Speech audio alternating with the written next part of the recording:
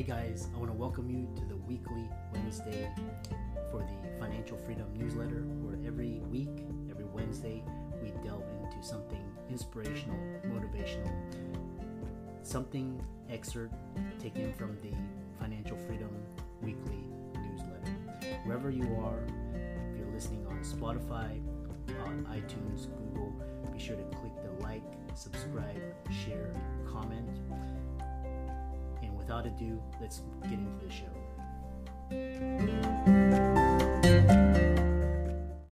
When you need mealtime inspiration, it's worth shopping Kroger, where you'll find over 30,000 mouth-watering choices that excite your inner foodie. And no matter what tasty choice you make, you'll enjoy our everyday low prices, plus extra ways to save, like digital coupons worth over $600 each week. You can also save up to $1 off per gallon at the pump with fuel points. More savings and more inspiring flavors make shopping Kroger worth it every time. Kroger, fresh for everyone. Fuel restrictions apply.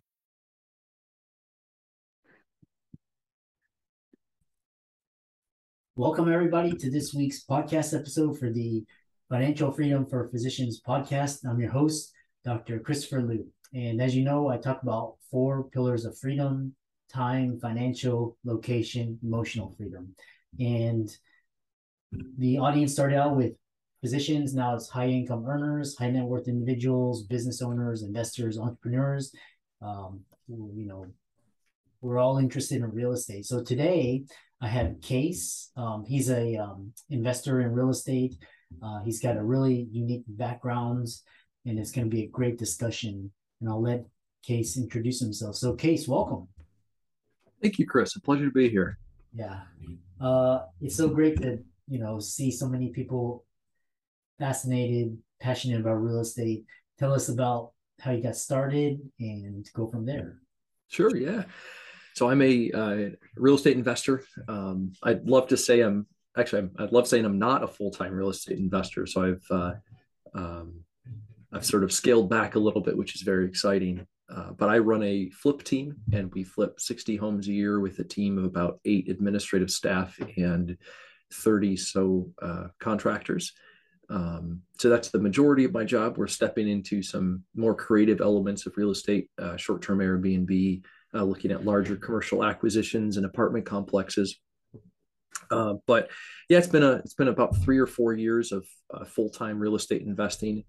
Before that, I was a real estate agent, and I ran a real estate team. And I very quickly learned that it really wasn't for me. I felt like I was my easiest client to deal with. So I started firing my clients until I was the only one left. So that's sort of how I got started. As I still am a real estate agent, still am a real estate broker.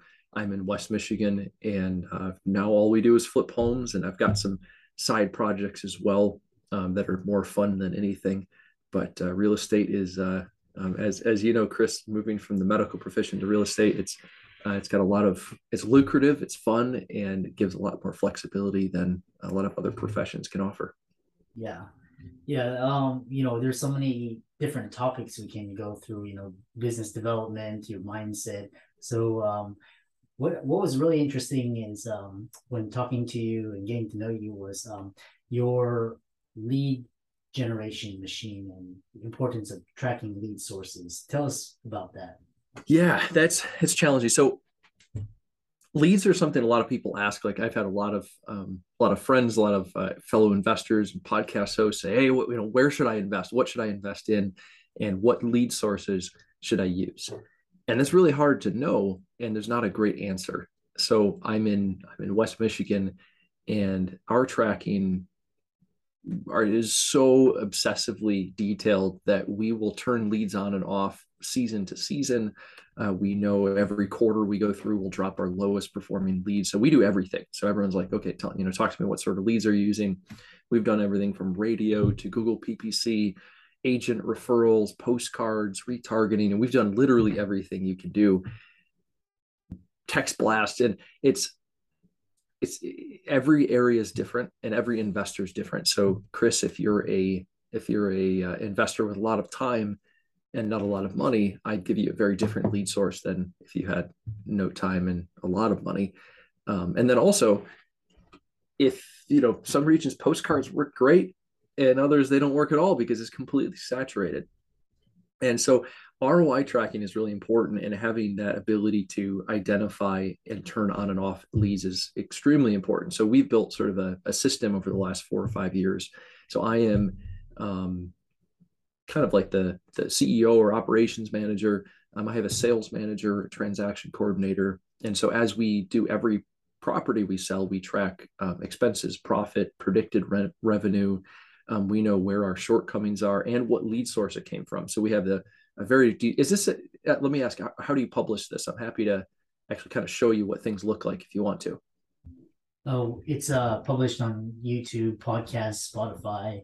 Okay, maybe what we'll do is I'll see if I can get like an example link for your audience. But we are incredibly detailed with our tracking, and the key is, Chris, you can't track your notes. I can't track it, right? So we have to have our administrative staff do it because it takes way too long.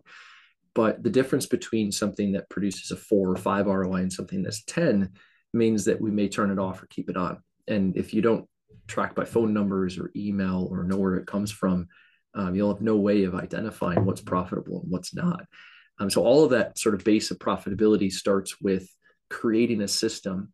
So having a CRM, and this is going to go back to the very basics. So if you want to flip houses, if you want to acquire apartment complexes, if you want to look at maybe your doctors say, hey, I want to buy a large triple net industrial property. I can drop $1 million into it. I want to go buy a $4 million building. The key is knowing who you're going to reach out to and having a CRM. Even if you're a doctor trying to go invest in, and knowing like what broker should I reach out to, who do I have a good relationship with, and how can I aggressively identify a product that allows me to cost seg or 1031 is important, but you've got to build that CRM. So the next question is, what CRM do we use? And I'm not even going to tell you which one I use because I think it's going to give you a bias, but the key I always have is the ability to track by status, last contacted, and tags, first of all. So very basic. Almost everybody offers this. But then the next thing I want to be able to have an automatic text drip, voicemail drip, and email drip. And if you can do those 6 things, it doesn't really matter what CRM you use. They're all fairly similar. There's some positives and drawbacks to others, but finding the CRM and creating sort of a follow-up system so that you're not doing the follow-up text is really important. So we actually have brokers inside. We do a lot of agent outreach, and we have conversations with outreach. So this morning I had an agent call me and say, I got a tenant, I can't move out. I don't have a crew to renovate it, and I don't have the money to fix up the property. And that all happened because we talked to him, once a quarter. And so he's bringing us in on a Grand Rapids property. So I didn't have to do anything. He called me with the deal. But that's because this system is put in place where we have conversations with agents that call us. So that's a long-winded answer to a very generic or sort of broad question. But yeah, Chris, let me know where I should dive into that. Yeah. Well, I think, it's so important to, put the proper systems in place and see where everything's coming from, measure ROIs and how much things are costing. The other thing is, what's really interesting is I found it interesting. So you're a real estate agent, and then you got into being a real estate investor, and now you're sort of have this system where you're buying and selling houses. One thing I had question is, what are your principles and thoughts about how to replace yourself? Oh yeah, that's a good question. So my goal every year is to always fire myself. So what I'm doing today, I don't want to be doing 12 months from now. And I think I love my job right now. And I think if I was doing it in 12 months, I'd still be happy. But I've also realized the ability to constantly identify the sort of 5% or 10% of your job. They're like, oh, I'd like to get rid of that so I could focus on this more. It's very important. So scaling with first to automation and then second to employees is sort of the key that we've taken. So I took a backwards approach when I started my real estate team. I said, I'm going to delegate to people. And I sort of skipped the automation or systems first.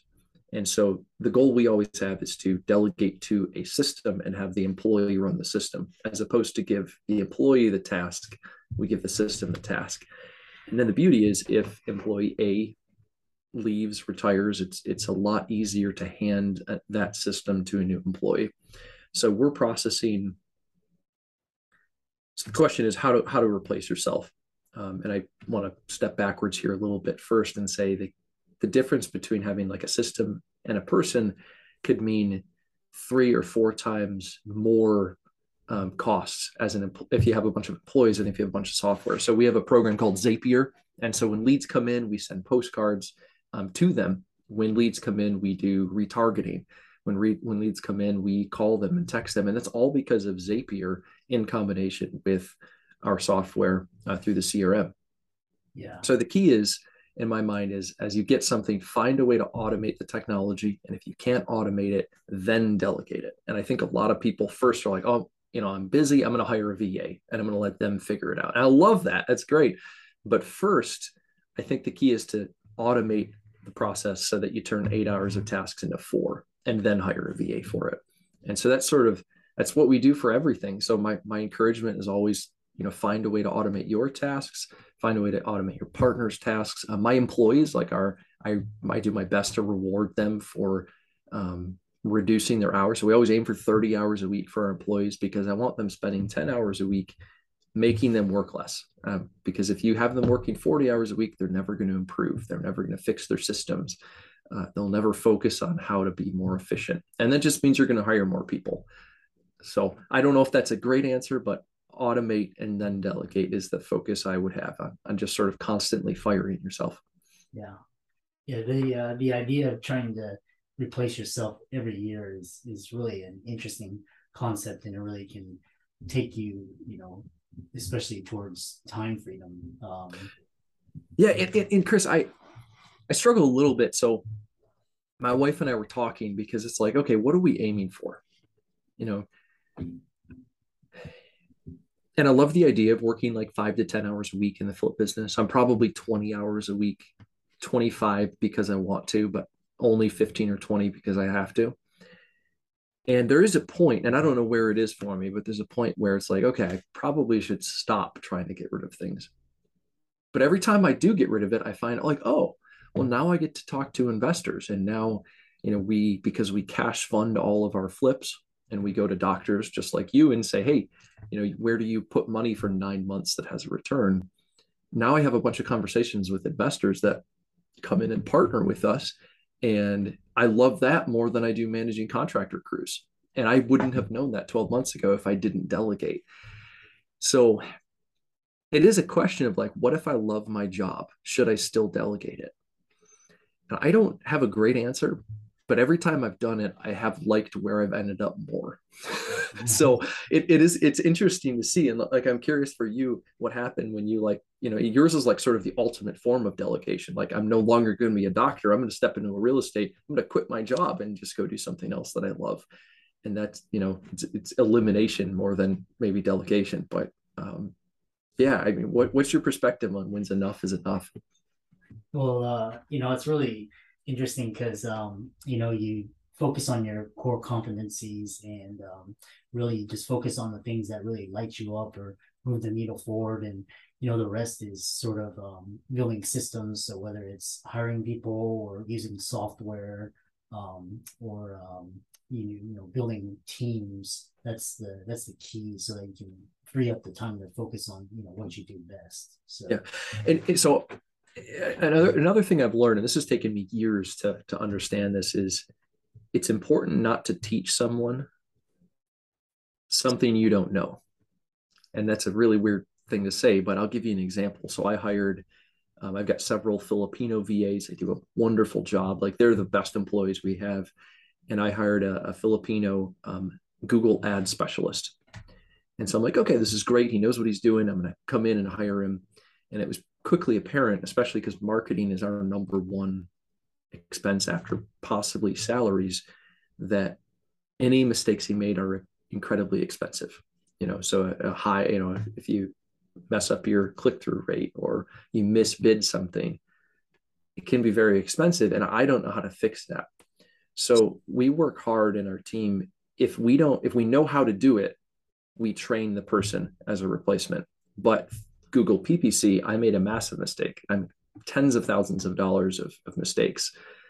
because I tried training a VA to run our PPC, and I did like a mediocre job at best. And I trained him to do a mediocre job at best. And then the moment we hired it out, we have a professional ad company now that's local. We decided it wasn't a good fit to work with him. And now our click-throughs higher, our cost per lead is lower, our ad budget is lower. We're not getting ridiculous leads. And it all happens because I focused on training replacements for things I actually knew how to do. A lot of people try to hire things for the things they don't know how to do, and it's actually the wrong way. It's easier to learn it first and then hire, or just completely outsource it to somebody that already knows what they're doing. But that's sort of another key that I realized is train your replacement on something you already know. Otherwise, it's going to be a big, big, expensive mess. Yeah, yeah. You've touched on so many, pearls, gems. Hiring overseas and hiring slow and paying your employees well. And I want to shift the focus, of the end of the conversation is particularly mindset, because I think you have a really interesting way of viewing things, and really it's very practical, and it's what I call smart thinking. So one is how and when to pivot, because you've done this whole thing, and so what are your words of advice and wisdom? So most of your audience are probably people looking into being an investor. So I think if we look at that pivot, that may be the most value.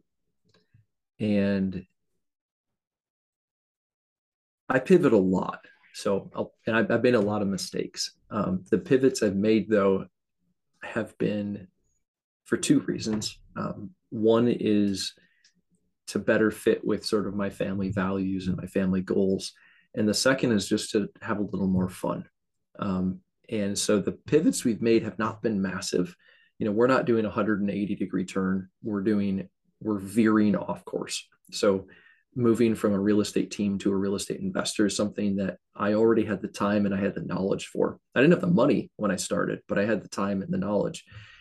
And that to me was a reasonable thing. So what I'm getting to is it's unwise probably for a doctor to say, well, I don't know what I'm doing, and I'm just going to throw my hands up. I have some money, but I have no time and I have no knowledge. It's probably that would be a brass mistake to just throw your arms up and say, all right, I'm done. But making an educated choice and saying, okay, I've got money.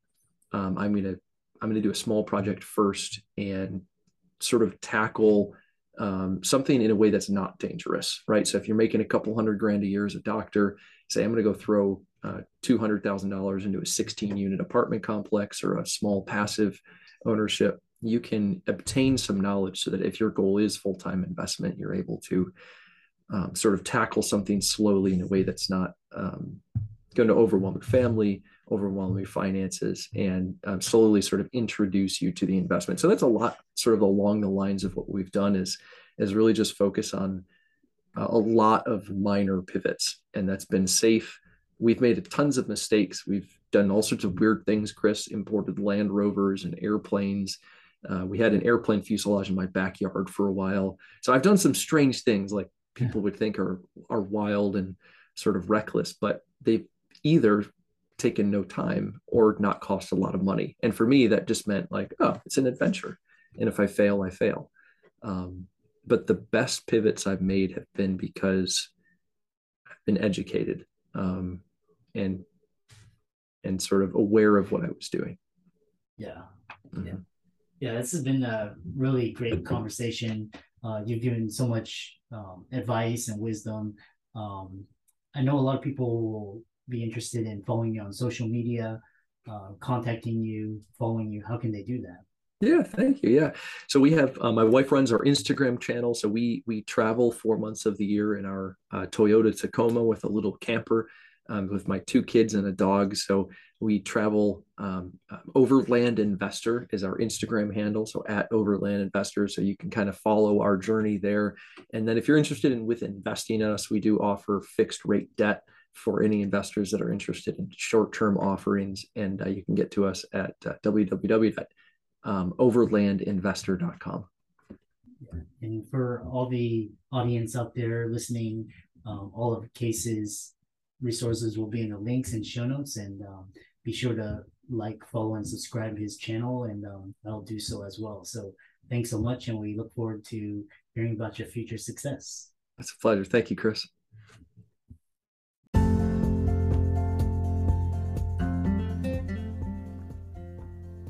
I hope you really enjoyed that wonderful, inspirational, motivational piece. Again, wherever you are listening, if you liked it, be sure to like, comment, share, subscribe. We're on everywhere: Spotify, iTunes, Google, Amazon, Audible. And without much ado, be sure to thank this show's sponsors, and we'll see you next week.